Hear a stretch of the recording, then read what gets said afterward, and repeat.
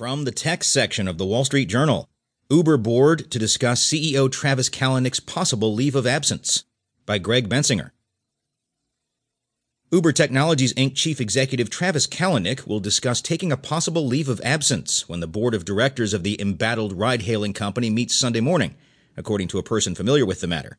Also on the agenda when the 7-person board convenes is a vote on a series of recommendations from a report prepared by former U.S. Attorney General Eric Holder regarding